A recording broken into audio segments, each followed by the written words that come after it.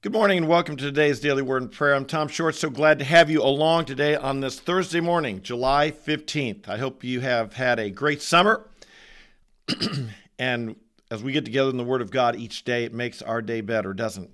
And I've enjoyed, since I was in Jacksonville, a number of people tell me they tune in and listen each day, and they're blessed by it, and they're telling their friends. And so welcome. If you're new, we're so glad to have you. I hope that you do subscribe, hit the notify button, like the video, and share with your friends. And if you come back day by day, I hope you are blessed by it, by our time together.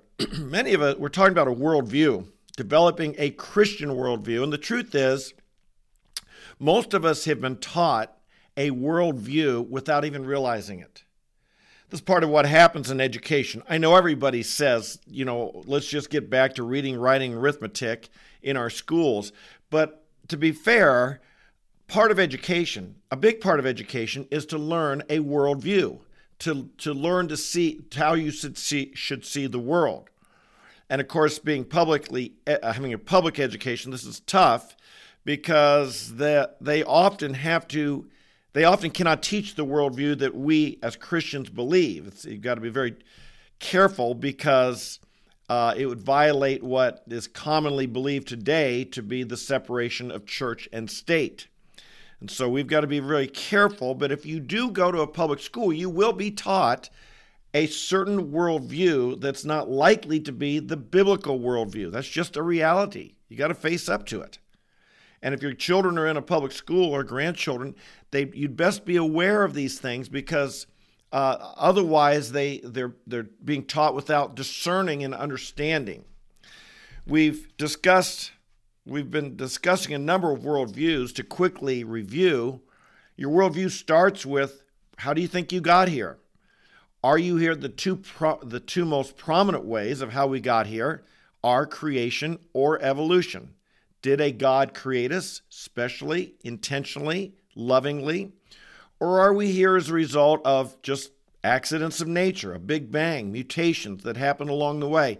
And we happen to have been the fortunate ones that survived and gotten to the place we are at. Two very different ways of looking at the world in terms of how we got here. Secondly is, what is our purpose? If you come from an evolutionary worldview, you may just have a secular purpose of hedonism. I'm after pleasure. I'm after fun. I want to enjoy life. That's my purpose. I don't last long, so while I'm here, I'm going to get the most out of it that I can. Or maybe you have a more noble, and you want to help the world. You want to cure a disease or help those in need or provide benefit for the world. But essentially, it focuses around you. Or there's another, the Marxist worldview, that wants to say that would lead you to be a social activist, that would lead you to want to make the world the systems of the world a better place, and maybe be a social justice warrior, okay? Or a biblical worldview would identify that our purpose is to love God and to love people and to help build the kingdom of God and help advance the purposes of God, and to realize that our purpose here on earth is not just start with us and end with us. It starts with God and it ends with God. And so this is a very, very different worldview. And this, again, as I was saying earlier, this type thing is inculcated and it's indoctrinated, and it should be in our education. And so whatever education you're getting, your worldview is being taught you in ways that you might not even know. It's not said I'm teaching you a worldview. It's just the assumptions. The worldview is often the assumptions that we operate under. Well, today we want to talk about, in a worldview, how the other question of worldview, the next question is, what's wrong? What's wrong with our world? The truth is, most everybody realizes something's wrong with the world. We have all kinds of problems. We have wars. On a big scale, we've got wars. We've got poverty. We've got famines. We've got disease. On a smaller scale, we don't get along with one another. Marriages fail. People hurt one another, take advantage of one another. Relationships break down. What on the big scale, the small scale, what's the issue? What's the problem? Now, if you are a secular humanist, which is the predominant view in American education, you would say the problem is ignorance. The problem would be knowledge. The problem would be knowledge or lack thereof. If you lack the knowledge, the problem is ignorance. But they also believe you could have the wrong knowledge. If you are a secular humanist worldview, you would think that that disease, lack of knowledge, racism, lack of knowledge, we're ignorant. War, lack of knowledge, we're ignorant. We don't understand one another. Secular humanism thinks that people are basically good, and all the mistakes we make are simply because we don't understand things. In psychology, if you got a problem, you just got to understand yourself better. You've got to know the root of it. All these things. Knowledge is the answer. Knowledge is the answer. And maybe if you might have the wrong knowledge. Of course, a secular humanist would think we Christians have the wrong knowledge, that we're trusting in God. We're looking to God. And so not only are we ignorant, but we have the wrong knowledge, and that would need to be corrected to solve the problems that are out there. Or maybe you're a Marxist. A Marxist believes that the problems in the world all have to do with systems and structures, power structures. In a Marxist worldview, people are neither good nor bad. People are neither right nor people themselves are not good or evil. We're all neutral. But it's the systems, it's the structures out there that make us good or bad. If we're under the wrong systems, then we tend to act badly. And if we're under the right ones, we would tend to act rightly. In Marxism, it's always a power struggle between the oppressed and the oppressor. The oppressed are called the proletariat, the oppressor, the bourgeoisie. And between these two structures, and Marx always saw that the struggle of history was the oppressed rising up against the oppressor. In our day, the oppressed would be considered good people who, or if they have the right structures, the goodness would come out. And the oppressors are the people in power. They're the bad people. They have created bad structures. Now again, Marxism would say the problem's not the people, it's the structure. And if you change the structure, everyone would behave well, and we'd have a utopia. And there'd be all total equality, total equity. Outcomes would be the same. Everyone would be happy.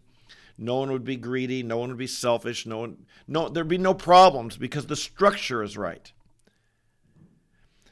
And then, of course, as Christians, we have a different worldview. We follow that found in Scripture, in the Bible. In Genesis chapter 3, the serpent came to tempt Eve. She gave in, ate the apple, gave to her husband, or whatever fruit it was, gave to her husband, he ate too. And then God came, and God pronounced a curse upon the serpent, and said he would set enmity between the serpent's seed and those of the woman. And then he said of the woman, in pain shall you bear children. And he said to the man, from now on, the cursed is the ground because of you. In toil you shall plow it and cultivate it by the sweat of your brow. Life is going to be hard. There's going to be enmity now in life. There's going to be struggle. There's going to be difficulty in life. Where does this come from? Where in the biblical worldview, it's the result of sin. It's the result of rebellion. It's the result of spiritual opposition, enmity between the serpent, his offspring, the serpent's seed, and the seed of the woman. That there's a spiritual battle going on. And that at the root of the problem of humanity is not a lack of knowledge. And it's not that we've set up wrong systems. And it's not power struggles. At the root, at the deep issue is that we're alienated from God. That we are in rebellion against God. Humanity is in rebellion against God. So clear in the book of Genesis. And this matters. Genesis matters. It lays the foundation for a proper worldview. We are created by God. God had a purpose in creating us. We exist, we live for a reason. God had a reason in making us, to display his very glory on earth, as we are made in the image of God. But that we have turned against him and rebelled. And indeed, we can look at Adam, we can look at Eve, but we can look at ourselves too. And we can say all of humanity has turned against him.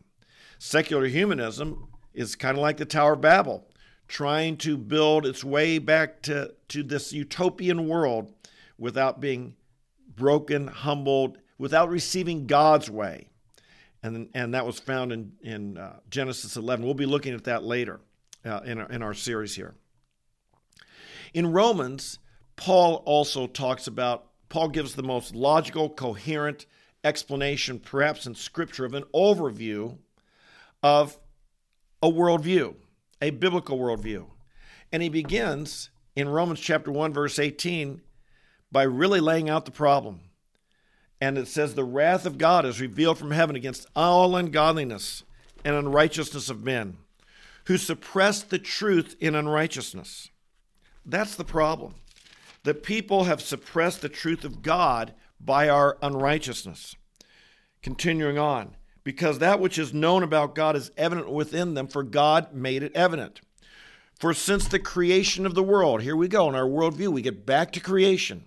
And what went wrong what went wrong, we'll see in a moment. Since the creation of the world, God's invisible attributes and his eternal power and divine nature have been clearly seen, being understood through what has been made, so that they are without excuse.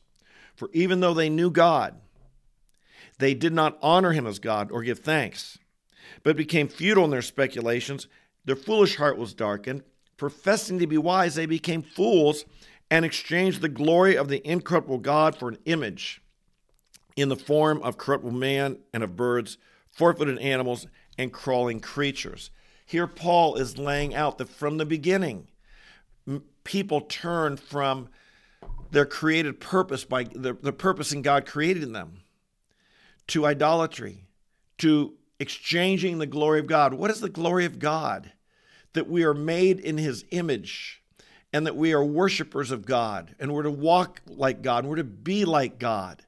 This was our creative purpose. You're created to be like God. But we exchanged that. We did away with that. We even became idol worshipers. We made all these, instead of coming from God, made in the image of God, we made idols of animals and so forth. And while some parts in the world make actual idols of animals and worship them, we make idols of evolution and say we came from four-footed animals and crawling creatures, that these are our ancestors. And indeed, Paul was perhaps prophetic in describing this terrible philosophy that would infiltrate and destroy the faith of so many people, exchanging the glory of God made in his image for something far less, idolatry.